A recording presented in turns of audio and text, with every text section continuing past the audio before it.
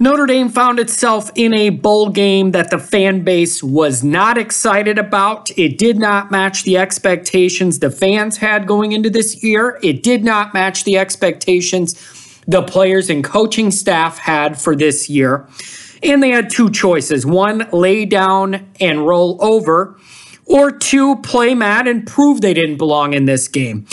Thankfully, they opted for the latter. What does it mean? What does it not mean as we move forward? Let's talk about it.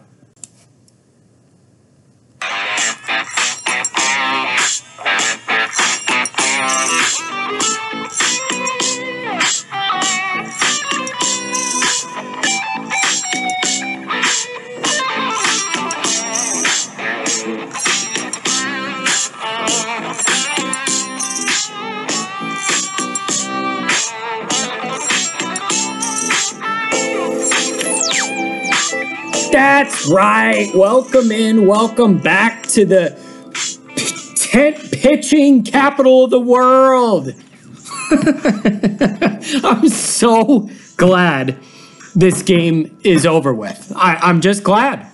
There's nothing about it I liked. I'm glad it's over. It was a trap to begin with. I'm so excited that it's just done. That being said, this is the Always Irish Notre Dame Football Podcast channel. As always, you can find me on YouTube by typing in Always Irish. On Twitter, type in Always Irish in the search bar. I will come right up. Or at JKZND4. Big Heads Media is responsible for the iTunes feed, Google Play, Stitcher. You can find us there. Like, subscribe, share, review, write mean comments. I don't care what you do. I just like the interaction. As always, support for the Always Irish Notre Dame Football Podcast channel comes to you from Manscaped, who's the best in men's below-the-belt grooming. Manscaped offers precision-engineered tools to protect those family jewels. Fellas, manscaping accidents are finally a thing of the past. How could this be, you inquire? Well, Manscaped has redesigned the electric trimmer. The Lawnmower 2.0 has proprietary skin-safe technology, so this trimmer is guaranteed to not torment your trouser toboggan this winter. But that's not all. Manscaped also has the Crop Preserver and Anti-Chafing Deodorant and Moisturizer. You already put deodorant on your armpits, but why stop there? Always use the right tools for the job. Listen, fellas, you cannot go into the new year with an injured spear. So here's what I want you to do. Go to manscaped.com, enter promo code BIGHEADS. You're going to get 20% off and free shipping with your order. That's manscaped.com, promo code BIGHEADS, 20% off plus free shipping. So here's where I want to start. And I want to say this before I forget to, and my mind starts going down all these paths, and I don't mention this. So I'm going to do it right off the top, and I mean it sincerely. I want to thank all of the seniors and all the guys who may leave and go to the NFL for all of their contributions to this team. While they didn't reach the pinnacle, they're pretty darn good. And it's my hope that the foundation these guys laid, things like not losing at home, that kind of stuff, while you didn't win a championship or a major bowl game, that stuff can build the foundation for these classes coming in the future that are hopefully going to get us over that hump, through the glass ceiling, whatever you want to call it. And so I really want to genuinely thank those guys for their time. It's not easy getting through the rigors of Notre Dame academically, all the responsibilities you have. I genuinely appreciate everything they've given this program, and it is my hope the greatest gift they can leave is that foundation that leads us to the next level in 2, 3, 4 years with all this talent coming in. So I want to thank those guys right off the top. And so when you look at this game, and I tweeted this shortly after it, And it's really simple to me. The absolute best part about this game was proving that Notre Dame had no business being in this game against this opponent. That's the absolute best part about this. That's the best thing this team could do, was show that it was pissed off that it went 10-2 and ended up in this bowl game against this opponent when it realistically deserved much better than that. Okay? And so that's the number one takeaway here. I always talk about the number one thing I want. It's just like Lou Holtz in the locker room. What's most important to me is Notre Dame accumulating and having national respect. That is the number one most important thing to me, is having respect and credibility nationally. And I've said it before, when you're in this ball game against a 5-loss team, it doesn't matter if you win 70-0. You're not going to get a bunch of national respect and credibility out of that because it's a lower level bowl game against a 5-loss team. It doesn't matter if you think they should get more credit for it. I'm telling you what is, not what should be. Even if they win 70-0 with all the playoff games right behind our game that day, Notre Dame, it just wasn't possible in this matchup to gain credibility and respect. Not possible, not feasible, not realistic. So the next best thing you could do, and I took some heat for saying this, and I don't know why, but to me, this bowl game was more about embarrassment prevention than anything else, because it's a lose-lose situation perceptually to most regular college football people. Notre Dame wins the game, well, big deal. It's a 5-loss team, you're supposed to win. Okay? And if you lose it, we would have got mocked and ridiculed to no end. So in that circumstance, the absolute best thing this team could do is exactly what it did. Don't even give up a touchdown and beat the hell out of this team. What did this game end up looking like? I'll tell you what it ended up looking like. A 10-2 team playing a 7-5 team that it had no business playing. That's what this looked like. And so I don't, while the national respect angle is out, inside the Notre Dame circle, there were plenty of opportunities for this team to just lay down or roll over for this bowl game. And so I do credit them for taking care of business and making it look like what should happen when a 10-2 team plays a 7-5 team. But there were a lot of distractions. This could have gone down really, really easily. So I do credit everybody for holding it together. You had all kinds of distractions. You had the Chip Long leaving distraction. You had all the logistics of having a new offensive play caller and how the timing and how all that was going to go. You had that distraction. I don't know if Brian Kelly was drinking when he was in Orlando, but he offered up a few things that would have backfired on him had this not turned out that way. For instance, volunteering that he let the team stay out late a couple nights. That's not a big deal to most people. Most people understand these kids go to Florida, they're in Disney, they want to go have fun, whatever. But you got to understand the way Notre Dame fans are. Brian Kelly says, oh, we let the guys stay out a little bit later, and then the practice was sluggish the next day and a little sloppy. You got to understand, if we lost this game, all that stuff would have been magnified and blown up and thrown in his face. But they didn't. So it's fine. It's all good. And, I mean, you can laugh at that, but I know how Notre Dame people are, and I know how I am. You say, oh, I let the guys stay out a little bit late, and then it trickles out that the practices when they first got there weren't that sharp and things were kind of sloppy and loose. Those are the kind of things Notre Dame fans hold on to. And if this game didn't go this way, would have been blown up. And so all this stuff was going on. Good job for them to just take care of business, get this win, wipe the slate clean, and let's look forward to the next year. That's the best we could do. That's what we did. And here we go again. What a big surprise. It's another game and another episode where I'm going to get up here and say, Clark Lea's my hero. I would jump off a cliff if it meant keeping Clark Lea at Notre Dame. Okay, I would give body parts to keep Clark Lea at Notre Dame.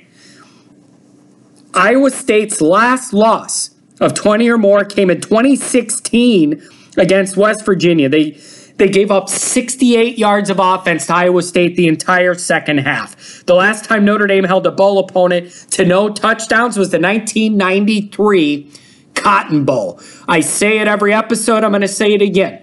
Clark Lea is the undisputed all-star of the staff. Notre Dame needs to figure out a way to keep the guy around. And so that's the deal. You got to find a way to keep Clark Lea around here.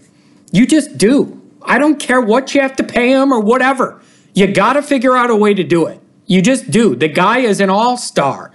He's getting his defenses to perform great. Great. And the defense, you look at this entire year, the defense was the thing we were worried about. We thought the offense was going to be lighting it up and replacing all these linebackers and everything. Clark Lea's got this defense rolling. It's borderline plug and play at this point. Giving up 18.5 points last year and almost the same exact amount this year after all those personnel losses. Nothing short of impressive. The guy's an all-star. Notre Dame needs to keep him around. But through all this, there's a big lesson to be learned here. I talked off the top. I do the little tip-off lead-in before the introduction song, and I talked about the frustrations of the fan base not being excited about this game. And I imagine it's not the bowl game a lot of these players wanted to play in after this year. There's a lesson to be learned here.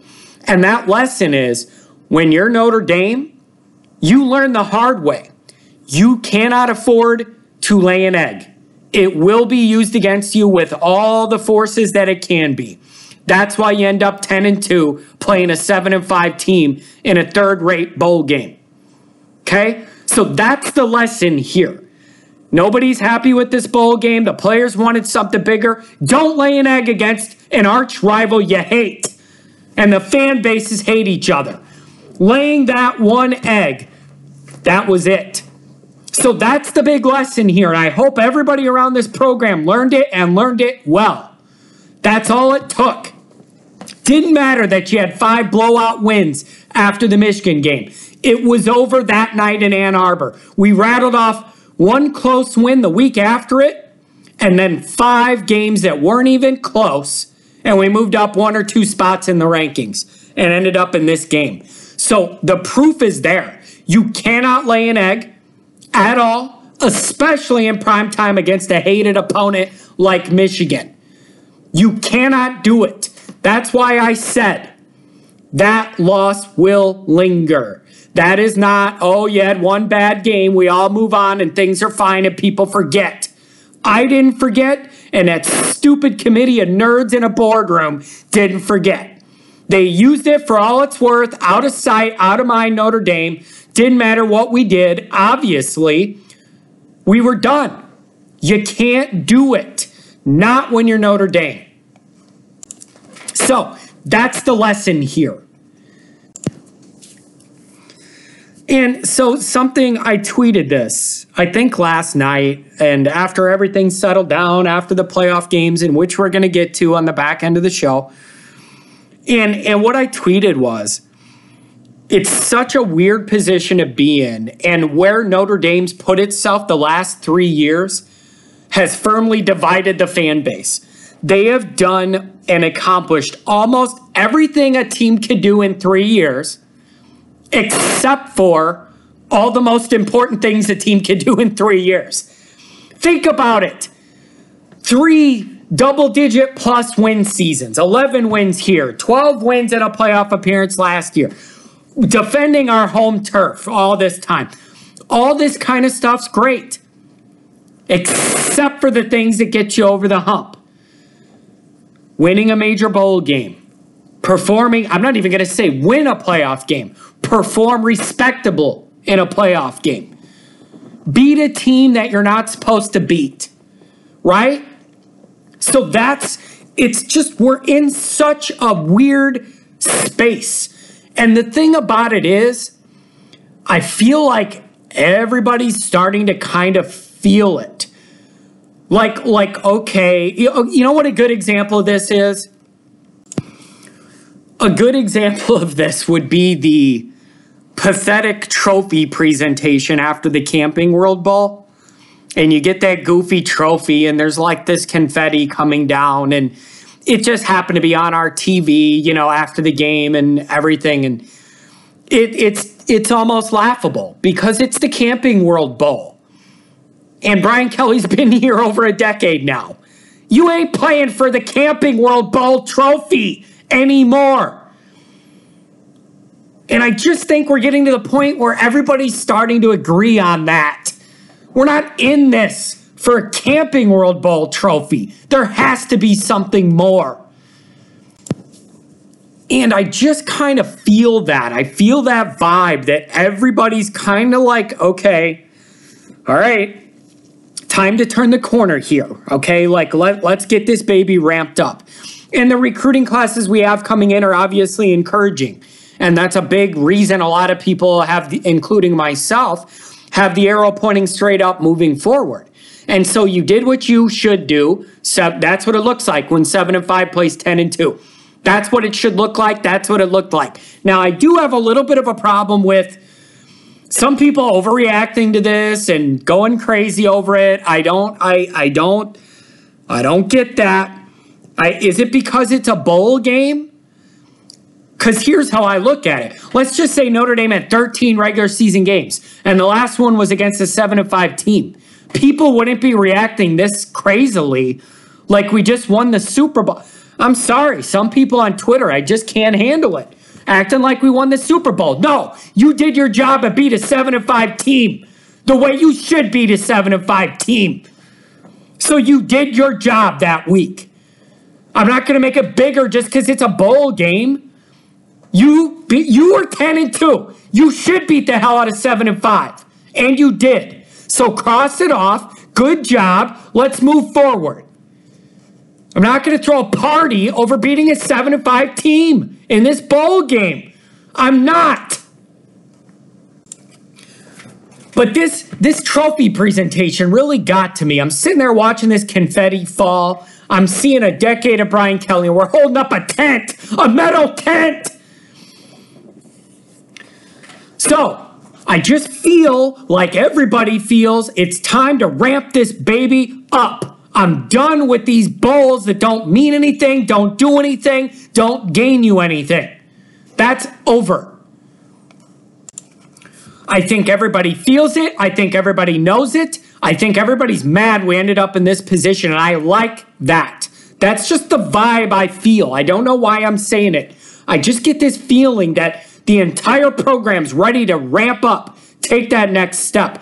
The recruiting stuff the next 2 years is a big part of it. Ironing out the details of this coaching situation is the other part of this.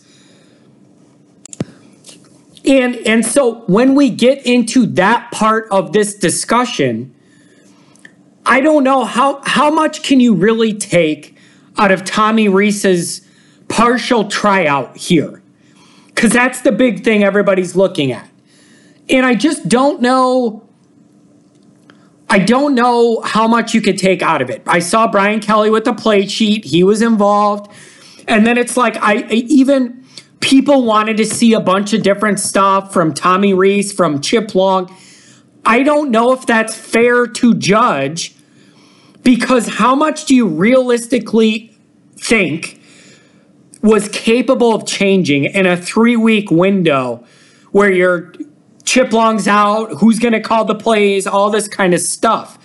I don't think it was very realistic to expect to see a totally different dynamic offense and all this different stuff. And I don't think that was ever realistic. And so I don't know how you could judge Tommy Rees on this performance. I don't know how much control Kelly had over a lot of what was going on. Whether he did or didn't, I don't know. And the short time frame for the turnaround, like, I just don't think it's fair to judge it that way. But I do know this, and I said it before. This is an absolutely critical hire. Here's why. Right now, that Notre Dame defense is pretty damn good. Should be able to compete with anybody. You got the defense to that level. I'm waiting for the offense to match that. It's your turn now. The defense has done their part. They're turning in 18.5 points a game last year and this year. That is a really, really strong defense. As of the bowl game ending, Notre Dame was 9th in the country, yards per play allowed, turnovers forced 4th, pass efficiency defense 5th, scoring 12th, chunk plays allowed, that's 20 yards or more, 10th in the country. This defense is good enough to win with. We need the offense to step up their efficiency and production to complement this defense. Do not end up in a situation like the Bears where you're going to waste these good defenses because your offense can't score enough to compete. Now, I'm not talking about the 10 games you won against 10 rosters you have more talent than. I'm talking about when you play the better teams on your schedule. We average 15 points a game, and that ain't good enough. So what they do with this offensive staff moving forward is absolutely, to me, the deciding factor of whether the next 2, 3, 4 years are going to be elite or a waste, where you win 9 or 10, lose to the 2 good teams you play, and we end up pitching a tent again the next couple years. So you have to get this right. I haven't heard anything as far as rumors of them interviewing any other coordinators or any of these hot takes with names. I haven't heard any of them. It would seem to me that it's Tommy Rees's job. I just haven't heard anything otherwise. That's the path of least resistance. It just seems like a Kelly move. So I don't know whether that's good, bad, gonna work out, not. My preference is an established guy from the outside who runs a good offense. He's got a track record of running good offenses. He's got a track record of having a good recruiting pipeline. I want fresh eyes on the offense. That's what I would prefer personally. I don't know if we're going to get it or not. That would just be my preference. I would just feel more comfortable doing it that way. That's just me. So I don't know what they're going to do. The other part of this is, the last I heard, there wasn't going to be a change at the offensive line coach with Quinn. I'm still freaked out that we ran it for 46 yards in one big game and 47 yards in the other big game and lost them both. I am gravely concerned about that. The last I heard, looked like Quinn was coming back. So in the offensive line coach position. Fine, if that's what they want to do, fine. I'm just telling you, there's 2 things Notre Dame's not winning anything major without. An elite quarterback, no, not good, not better than average, not pretty good. I said elite quarterback play and a power running game when you 1 need to and 2 want to. Those are the 2 things. And those are just, to me, critical factors in what this is going to turn into. Don't waste all this skill, speed, athleticism, and talent coming in here with the boring offense. Don't do it. You're going to have all these toys to play with. Put them in a position to where they could be explosive. That's what I'm looking for. No matter what the names are, who the coaches are. I need this offense to get up to the level where the defense is and put this thing together. A double threat. So as it goes for Rees, I just don't think this was a big enough window of time for him to do things different he wanted to do anyways. I just can't judge him on this. And I don't know how heavily involved or not Kelly was in everything that happened in the bowl game. So I just don't have enough to make an opinion on Rees one way or another right now. I just don't. And so I just had a couple, getting back to the actual game, just a couple bullet points of things that I absolutely loved. One is Clark Lea. I'm in love with the man. So that's number 1. 2, Alohi Gilman with this. Listen, you know my love for special teams play. You got the ugly, boring, predictable 3 and out to start the game, of course, which drives me nuts. Get the ball first, go 3 and out with a month to prepare. I don't understand it. I hate it. And then you punt and Alohi Gilman rips the ball out. It's absolutely beautiful. It warms my heart. I love to see it. The kid never stops. The other thing is Owusu-Koramoah is a future leader of this defense. He's emerged this year. He's a freak athlete.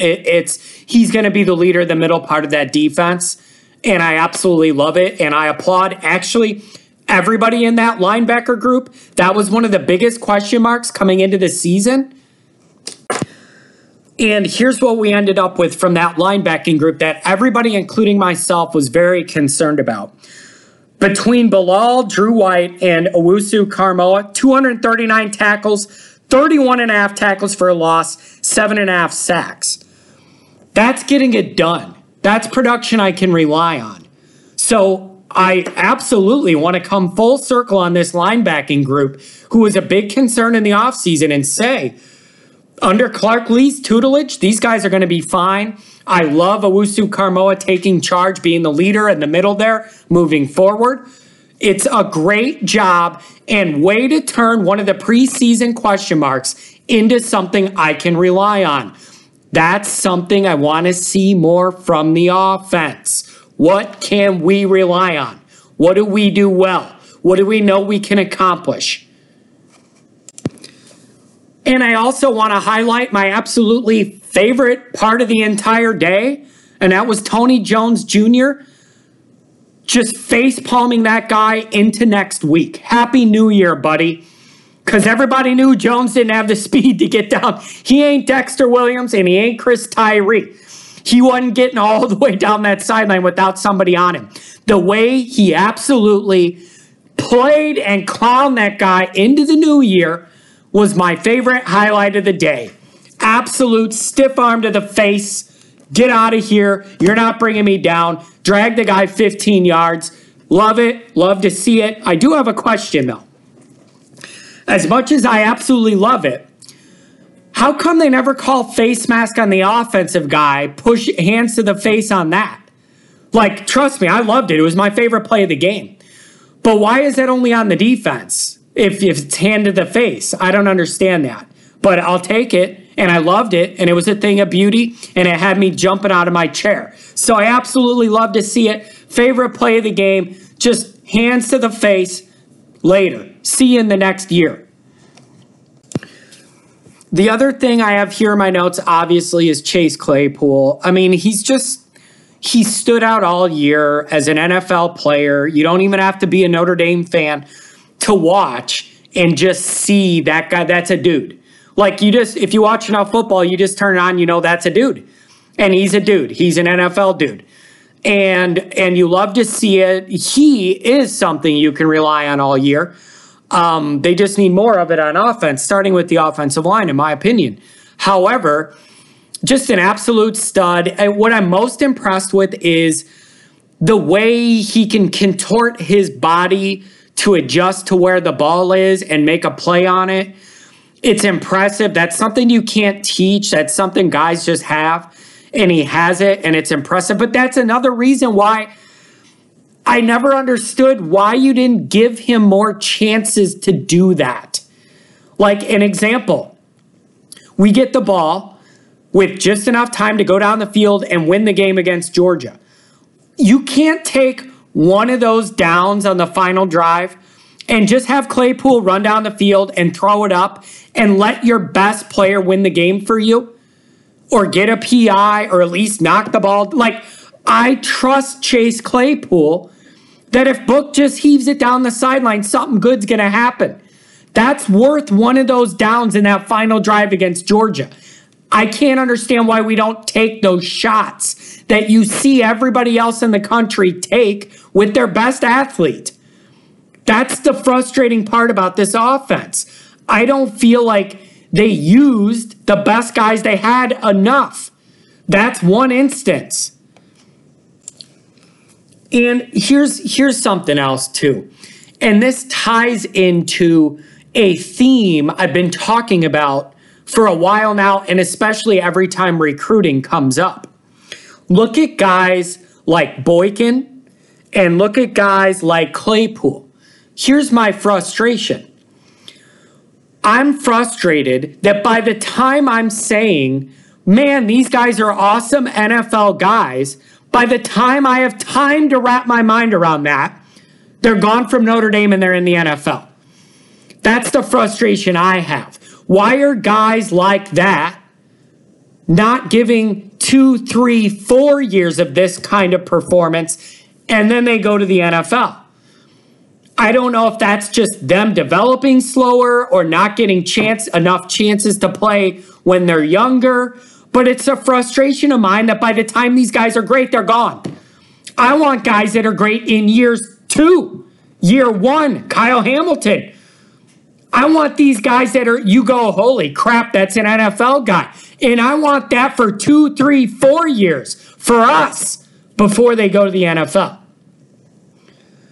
That's the difference here between us and these other teams. They're NFL guys. They're performing in college for 1, 2, 3 years at that elite level, then going pro. I'm getting frustrated with our best guys doing it for 1 year and then they're gone. So that's the turn I'm hoping to see with this influx of talent in the 20 and 21 classes. I need more Kyle Hamiltons that could get out there and play elite football for us for multiple years.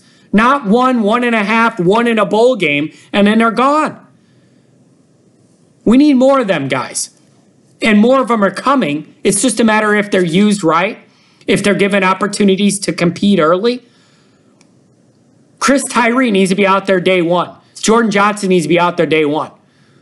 Depending on what happens with Cole Kmet, that tight end Mayer needs to be out there day 1.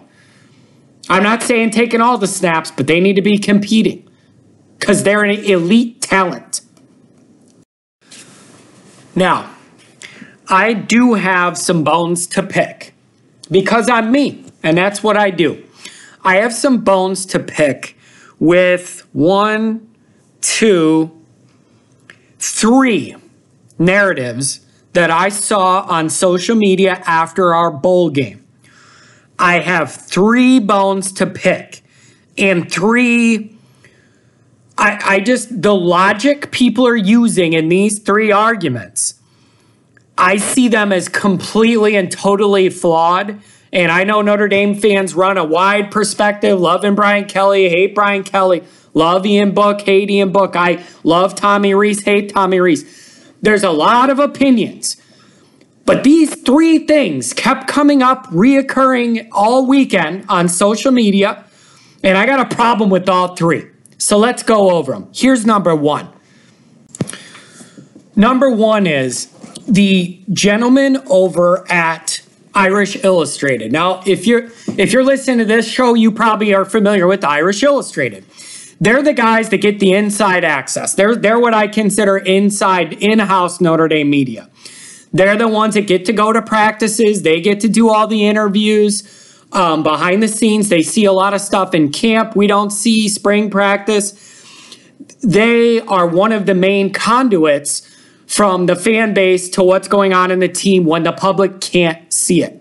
Long time guys, they do a good job. I'm hard on them sometimes because I don't feel that they're hard enough on the program when they need to be. But again, it's a tricky situation. They don't want to make anybody mad. They want to maintain their access, make sure they keep getting these interviews and get invited to closed door practices. So they can't always go as hard as somebody like me who's not tied to the university in any way can go. I'm hard on them for that, but they do a good job for what they do. And so before this bowl game, Tim Priester, a longtime guy, I respect the hell out of his work. He was saying that the word is the practices were kind of sloppy when they first got to Orlando. Things were disjointed. Things weren't flowing. It was just choppy and sloppy. And it didn't seem like everybody was engaged. And then it came out that Kelly let the guys stay out late. And maybe that's why they were dragging the next morning. I don't know. So he reported that before the game on Twitter and on his podcast, saying the word is that the coaches are kind of concerned because the practices haven't been that sharp. Fine, that's his report from what he saw and what he heard. Then you have the game. We win the game by a lot. Then you have an onslaught of people attacking Tim Priester, saying, don't you feel stupid? Admit you were wrong. You said the team wasn't prepared and they blew them out, and you need to admit that you were wrong, and why are you so negative? And, you were totally wrong on this, and we're calling you out. I'm talking an onslaught of tweets directed right at Tim Priester and Irish Illustrated saying, admit you were wrong about this team and their prep for this game. I 100% totally disagree with that. I think that's totally wrong of anybody to come at him with that. And here's why. It was always certainly possible that the team didn't practice well and still beat the hell out of Iowa State because they're a 10-2 team with more talent and the other team's 7-5 with less talent. It was always possible that they were still going to play well. You could practice bad early in the week and then tighten it up and then be ready to play, or still not be that sharp and just be better athletes than them and win this game. So in no way was him reporting what he saw and was told a direct correlation to what was going to happen in the game. The guy was just saying what he saw and what he was told leading into it. That's his job. It doesn't make him wrong that he reported it. Just because we went out and played well doesn't mean that what he said was wrong. And you know what this proves? All these people piling on this point proves to me that there's so many people around this program that like Notre Dame that can't handle anything negative at all. They just can't handle it. They can't emotionally handle any criticism of this program at all. I couldn't believe the number of people going after these guys for just reporting what the coaches told them. The coaches were concerned about it, and he reported it. Just because we played well doesn't mean he was wrong. These are people that just can't handle any criticism of Notre Dame at all. And I couldn't believe they were piling on Tim that way. Oh, you were dead wrong. Admit it. Tweet after tweet after tweet. No, he was not wrong for reporting it, because that's what was going on then. You know what this is similar to? This happens to me all the time. When you live tweet these games and the games are going on and you're all caught up in the moment and you're reacting play by play, I will say something like when we go 3-and-out and right away 3-and-out in this ball game with 3.5 weeks to prepare. That offends me. You got 3.5 weeks to prepare and then you go 3-and-out. Give me a freaking break. That's garbage to me, in my opinion. And I'll tweet something about that. And then we score all these points and blow them out, and Tony Jones makes a long run. And then somebody will comment about my tweet from 3 hours earlier saying, oh, yeah, cold, hot takes exposed, look at this. You were dead wrong. Yeah, things changed. My tweet applied in the moment it was happening. It's not really fair to take something 3 hours later when you have more information and then say I was wrong. What I said was accurate when it was happening.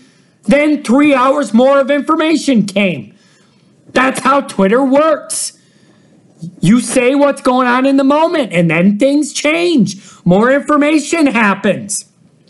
But I get that all the time. Oh, where were you on this one, hot shot? Oh, yeah, look at this. Well, yeah, 3 hours later, I wouldn't have tweeted that. But the time I did, it applied. So people are way too eager to do this, aha, I got you, I nailed you, you're wrong type stuff. And the way they went after Tim Priester was wrong. It's wrong. He reported what he was told at the time. That never meant they couldn't play well in the game. It just meant they practiced sloppy earlier in the week. So get a grip. So that was number one thing I had a problem on. I don't stand up for those in-house media guys often, but on this one I definitely did. Here's the second one. Now this one requires every hoop you could jump through in your magical unicorn leprechaun Notre Dame land. I just don't understand. Like, what did you roll up and smoke? Gold leprechaun flakes for somebody to have this take? I don't understand. I had multiple people tweet this, both in general and directed towards me. And that was something to the effect of, where are all the Brian Kelly haters now? Look at how great we played in this game. I don't see anybody ripping Brian Kelly today. Look at this performance. I saw a bunch of those tweets and had some directed at me. For the life of me, cannot understand the blatant lack of perspective it would take for one to have that thought. So somebody says to me, where are all the Brian Kelly haters today? We blew out this team. Look at this. It's great. I sit here and think, well, wait a second here. Why are we in this stupid bowl game nobody wants to be in, and that's a no-win situation for Notre Dame? Oh, yeah, I know why. Brian Kelly couldn't get his team emotionally prepared to play against Michigan. That is his fault and is the only reason he's in a position to blow out a 5-loss team in a bowl game nobody cares about at Disney World, the Mickey Mouse Bowl. Like, am I the crazy one here? When I see somebody say, where are all the Brian Kelly haters now? You're winning a bowl game you should never be in. And the only reason we're in it is because of our failure to win the big games on our schedule. This is all connected. That's the thing. When this is all going on, you got to always look at the big picture. That's the problem I have with a lot of this stuff. You got to look at you can never lose perspective of the overall goal. I don't live in this world where the Camping World Bowls today, that's all that matters. I block out all the other games. They're all connected. It all matters.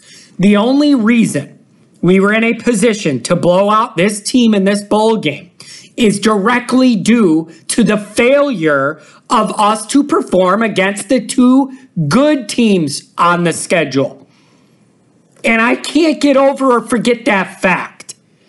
Yes, I'm glad we blew this team out, but that's what should happen when 10-2 play 7-5.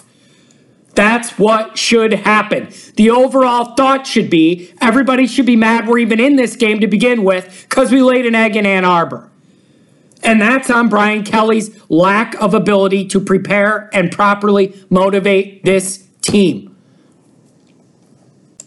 So I look at that tweet and I laugh when somebody tweets, where are the BK haters today? What are you talking about? We're only in this position because of Brian Kelly. So I get it, man. It's the holidays. Everybody just wants to feel good, man. You're off work. You're with your family, your friends you don't see all the time. You want to have a couple drinks, watch Notre Dame in the playoff games, feel good. I understand all that. But when this was going on, I kept thinking, this bowl game, when it was going on, I keep thinking to myself, this team deserves to be tested way more than this. They really, really do. This was a team that deserved to play Florida tonight, not to be in the Camping World Bowl. But that night in Ann Arbor did it. That night in Ann Arbor did it. That's why. And so I just, it's all circular. I understand people just want to feel good for a day. But I always tweet this and take major crap for it. I always say, you must never lose sight of the overall goal. And the Camping World Bowl ain't it. It ain't it. It's just not. And so to be on the Brian Kelly high horse about how much we won the Camping World Bowl by, you also have to say, why are we in the Camping World Bowl? It's all connected. It's all connected. And that's really, along with the talent coming in the next 2 classes, along with getting the coaching staff aligned that's going to be able to take the offense to the next level. We already talked about my concerns with offensive line in the running game and with this offensive coordinator position. But one of the biggest factors is Brian Kelly's ability to motivate these guys. I have enough evidence to show he doesn't do a good job of it. He doesn't. And I just, you know what I've been really struggling with lately? I've been really thinking this in my brain. I don't know if Brian Kelly could change that. If you've been motivating guys a certain way this long, it's obviously not working. I've seen enough.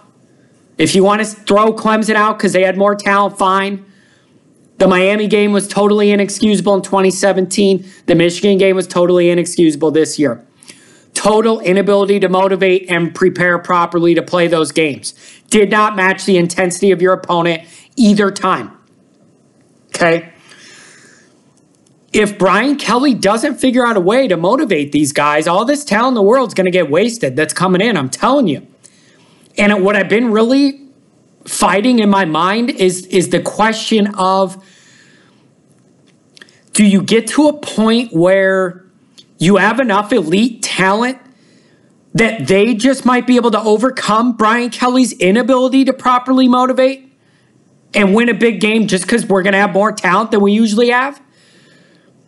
I've been asking myself that because I think I want to say yes to it. But in my heart, I know that at Notre Dame, I just think it's different at Notre Dame. There's unique challenges. The players are tested off the field in different ways than other places.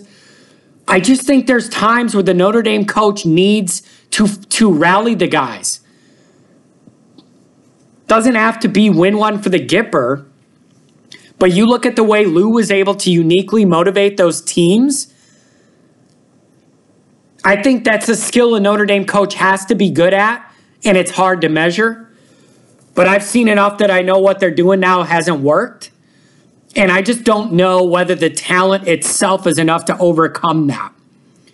But you got to find a different approach for these big games. And so anyways, I got off track there with the where the Brian Kelly haters today. Well, I'm still asking why you didn't motivate your guys in Michigan that led us to this meaningless game. That's where I'm at. And here's the third one. You knew it was coming. This has caused some issues. Ian Book's coming back. And he put out an Instagram post announcing he was coming back. See you in Ireland where we play Navy to open next year. So a couple things come up. I mean, I sarcastically asked, he's coming back. Where the hell was he going to go? He's not an NFL prospect. And I highly doubted he was going to grad transfer out and go, what is he going to go to Oklahoma and be the next guy to do that? And so I got some feedback from that. And Ian Book's one of the guys who did not like Chip Long at all and was considering some sort of move if they didn't do something. These guys did not like Chip Long. They just didn't. And so he's coming back. So then what that triggered was a bunch of people loved it. Okay, Ian Book's back. This is great. All we've been complaining about is not having a quarterback in the system long enough to develop over a few years. That's what everybody's wanted. That 2-year Brian Kelly quarterback curse type thing. Well, now you're going to have a guy coming back for his 3rd year. So you got half the people who are excited about it, and the other half saying he's already kind of reached his ceiling. We want to see what a guy with higher potential could do athletically, like Phil. And so that's kind of these two factions that are going at each other with the Ian Book announcing he's coming back. So this brings up a couple questions. Obviously, number one is, it wouldn't surprise me if Phil leaves. Now he's going to go on 3 years holding a clipboard. The kid wants a chance to play and compete. So I haven't heard anything. I don't know anything. But if I get on Twitter one day and it says Phil's in the transfer portal, I'm not going to be surprised at all. The kid's a great athlete, has a way higher athletic ceiling than Book. He's not getting a chance. I wouldn't blame him if he went and played somewhere. I really wouldn't. Wouldn't surprise me a bit. Wouldn't hold it against him a bit. Kids want to play. And so he's coming back, and then I start getting messages saying, well, John, all you say is that you want a quarterback to be in the system for a few years so they can ramp up and develop and build. Now you have that and you're still not happy. Well, yeah, my response to that is the kid that I want to do that has to have an elite ceiling. That's the difference here. Not a kid who's going to win you 9 or 10 games and then lose to 2 against the good teams you play every year.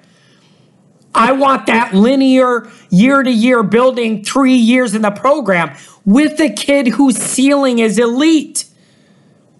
Does anybody really think Book's ceiling is elite? I respect the hell out of the kid. He's tough, he's smart, he's gritty, he plays hard. He gives his heart out for Notre Dame. But he's not half the natural quarterback Lawrence is at Clemson. Not half. Not half the player he is. And that's not a knock on Book. It's just he's never going to be elite. And so it's frustrating for me when people are like, John, now you're not happy. This is what you've been asking for. A quarterback in the program a few years to develop. Yeah, but it has to be one who's going to develop to elite. That's the difference. Ian Book's never going to be elite. He's going to be really good. And then I get thrown back at me. Look how good he was in the last 6 games of the year. That's what people are saying to me. Look at how good he was those last 6 games. And my response is, oh, you mean all the ones after the season was ruined? Those are the ones? Those are the ones I'm supposed to be in love with? The ones after your season's goals are ruined? Are the ones I'm supposed to get excited about? Come on, people. Come on. But that's what I'm getting. Oh, look at the last 6 weeks. Been fantastic. I need Notre Dame's quarterback to play their best in the biggest games against the best teams on the schedule in the biggest environments with the most on the line.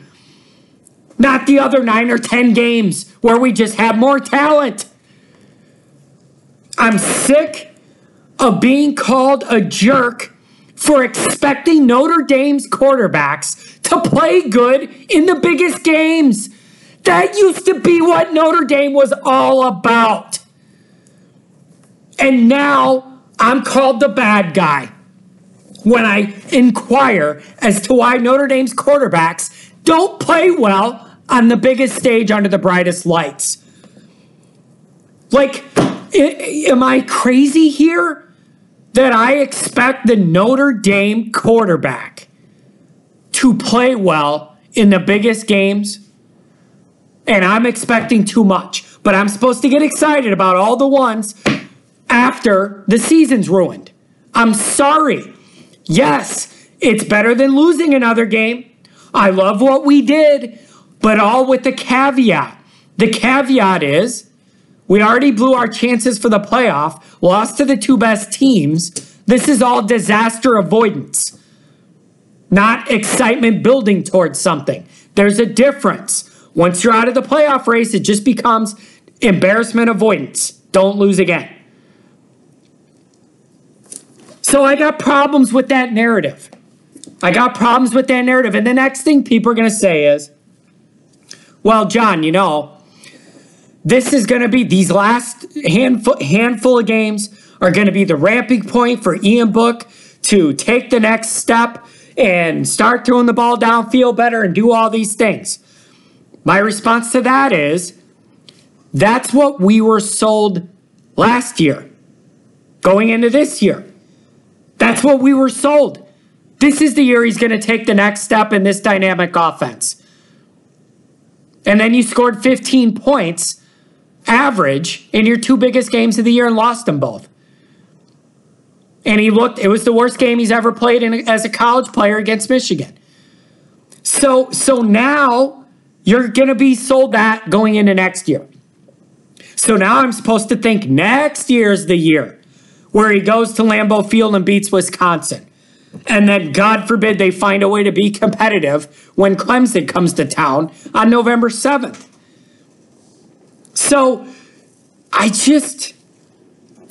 we're just kicking the can down the road here, in my opinion. I thought this year was the year, I was told, Ian Book was going to take that next step to close to elite.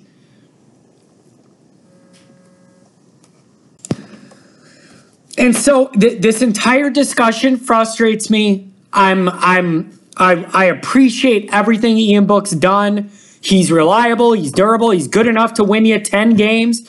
The 10 that are against the teams you're physically better than. But I need a guy to get us over the hump. Beat a team you're not supposed to beat. Surprise somebody. Upset somebody. That's what I need. So I don't know. But next year, it's going to be Ian Book. Phil will probably leave, and then it's going to be Pine, and then Buckner after that. You have to figure it out. But this whole quarterback thing is annoying to me. Talking about people coming back or not, Cole Kmet said a long time ago he was coming back, and now it sounds like he might not, and he probably won't. It's kind of a big deal. I would kind of ask why you announced you were coming. I did that on the show. It came out. He said he was coming back. I didn't make it up. But if you even thought there's a possibility you wouldn't, you probably shouldn't have said you're coming back. So that'll be a huge blow to the production of this offense if he does leave. He got a 2nd-round grade. It was the highest grade for a tight end. He might leave unless he wants to come back for baseball. So I don't know what's going to happen. But I know I breathed a sigh of relief when he said he was coming back, and now it doesn't sound like it's happening. So I don't know. All right. I just want to talk a few minutes about the playoff games. I have a couple thoughts. So here's one. This LSU thing, I don't know what's going to happen to them in the championship against Clemson. I just don't know. But what I will say is the Burrow story is a good story, and the kid had a hell of a year. You know, it sucks for you if you have to go to the Bengals with the first pick or whatever. Hell of a year. What I love most about the LSU story is the genuine familial love that Coach O and those players have for one another. You can literally feel the camaraderie, and you know they're all playing for each other. They'd run through a wall for each other. They love that guy. He loves them. They just have something magical going this year. I don't know if they could take it all the way, but it's really been a good story to see. And that's what it looks like when you're all gelling together and everything's going great. You're all vibing together. It's just fantastic. So that's what I think about them. When it comes to Oklahoma, we need to have some serious discussions. Oh, we can never put Notre Dame in. They got blown out in the playoff. I'm never letting them get in again. Yeah, well, what about Oklahoma? What about Oklahoma going 0 for 4, getting their doors blown off worse than Notre Dame? We're going to put them in every single year. I'm sick of this garbage. Why do they get a free pass? Just because they're in a conference? Ooh, yeah, I really respect the hell out of the Big 12.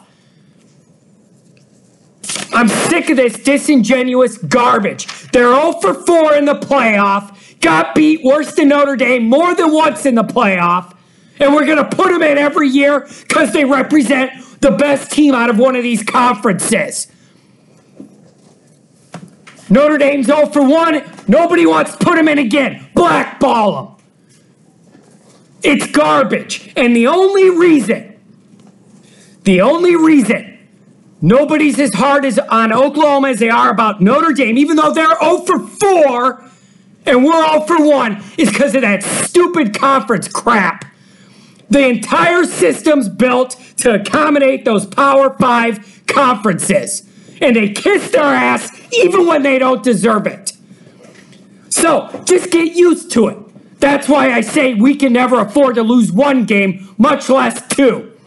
Because you're not going to get any breaks. They're going to keep putting Oklahoma in just to keep kissing these Power 5 teams' asses.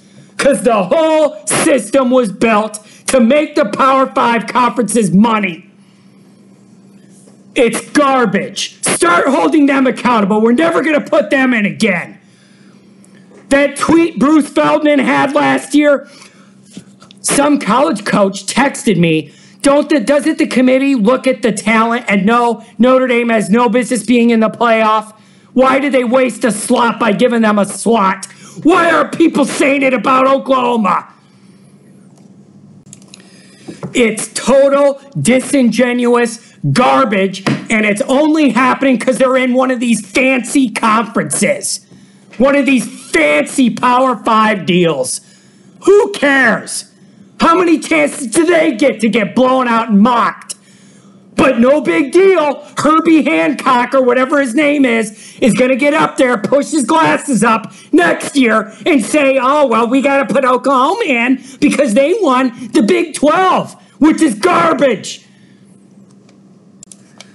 So for Notre Dame, you just need to know these guys are looking for a chance to boot your ass out of any game or playoff or bowl game that matters. You can't lose.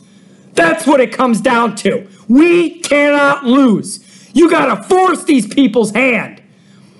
But I'm sick of this garbage that it's, oh, Notre Dame, never give them another chance. This team gets to fall flat every single year, and they get put in again. So yeah, Oklahoma really represented the Big 12 great. Hand them out a slot every single year. And then you got that mighty Iowa State team. Oh, their 5 losses are by 1 point total. Where'd that get you? Forget that stupid conference. Moving on to Ohio State Clemson. Here's the deal. When Ohio State was winning, what I was saying is the only benefit of them winning is it makes Michigan people upset. I hate Ohio State too, but not as much as Michigan. So if they won, that's how I was going to feel good about it, knowing that it hurts Michigan people. Now, yes, it's unfortunate that a lot of that game changed and momentum changed on officiating calls. Here's my thought on these calls. They were probably legislated correctly by the letter of the law, especially the targeting one, which was changed everything. It was probably executed by the letter of the law. My contention then is you need to rewrite the law. Rewrite the law. That kid didn't intend to do anything bad, and he's kicked out of the whole game, and it changes everything. You got to adjust that. And the one with the fumble, he caught it, and then he fumbled it. They let it go, and then they reversed it. I don't know, man. I don't know. I mean, if I had a big dog in the fight, I'm sure I'd see it one way or the other. But I'm not sure I saw enough there to overturn what was on the field, but I don't know. If I had a dog in the fight, I'm sure I'd find a way to see it the way that benefits my squad. So it's unfortunate that officiating becomes such a big part of this. But here's what I've come away with. The best possible scenario here is for Clemson to win the championship, go into next year ranked number 1, win all their games until November 7th at Notre Dame Stadium. Listen, whether they win the championship or not, we're going to be underdogs.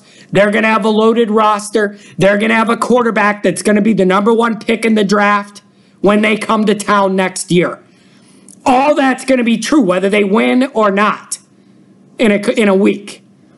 So my theory is let them win, have this huge winning streak. If we're going to be huge underdogs and they have the talent advantage and the better quarterback, which is all going to be true no matter what, I'm figuring why not have as much as possible riding on that game? What does it hurt? You're already going to be the big underdog. Nobody's going to pick you to win. You probably won't. So why not make it this big, huge thing and have that huge winning streak coming to town November 7th with you with a chance, if Brian Kelly can find a way to motivate the squad to do something big on the national stage. So I hope Clemson wins. I want them to win all their games till they come to South Bend. It would be a big story, and it would just be a big deal.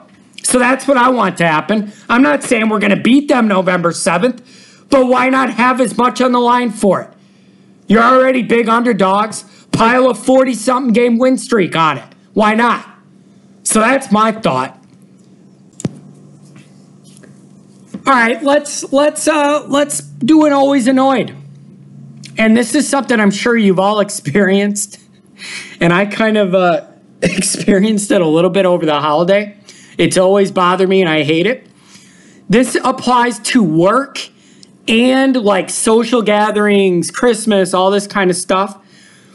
If you are sitting there hacking up a lung, coughing up phlegm, it sounds like there's 8 gallons of liquid every time you talk. You're wheezing. You're hacking up a lung.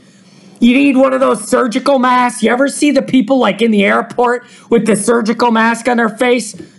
And I don't know whether they got a problem they don't want to give me or they don't want to get a problem from the outside. I just know I don't want to sit by that person on the plane that has the full mask. If you're that sick, just stay home. Stay the hell home. Nobody misses you that much, especially at work, and then it's a family gathering. It's like, well, I wouldn't have missed this for the world while they're hacking all over the dessert tray. Go home. Go home. We'll send you a card. We'll send you a card. I don't need you hacking and coughing. Oh, that's a weird looking cheese you put on that cracker. No, Sandy just sneezed on it. Stay the hell home if you're that sick. Listen, I'll send you the gift card I bought off the Kroger rack last night. It's not that big of a deal. But no, the entire day I gotta just think to myself how annoyed I am that there's this hacking and this coughing. And it's just, we're going through rolls of toilet paper blowing our nose. The Kleenex factory staying open thanks to this family gathering. We're hacking up a lung. We're coughing. We're talking about how shitty we feel. Why are you here then?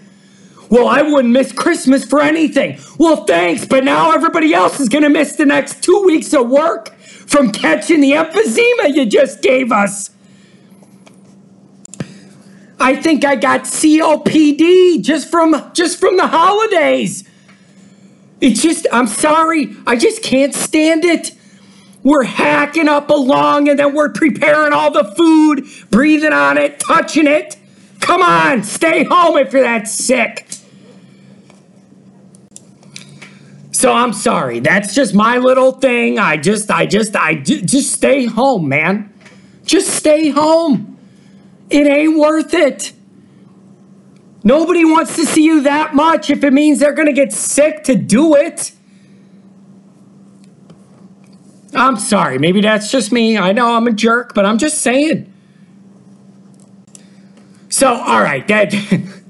That's my always annoyed. I'm sorry. I just stay home if you're sick. Nobody else wants to get it. Stay home. It's not worth it. Oh, I wouldn't miss Christmas even if I had one leg in the grave, I wouldn't miss Christmas. Come on. All right, that's enough. So anyways, listen, have a good, happy new year. Don't drink and drive. Don't be some idiot. Just after 22, it's not worth going out for New Year's. It ain't.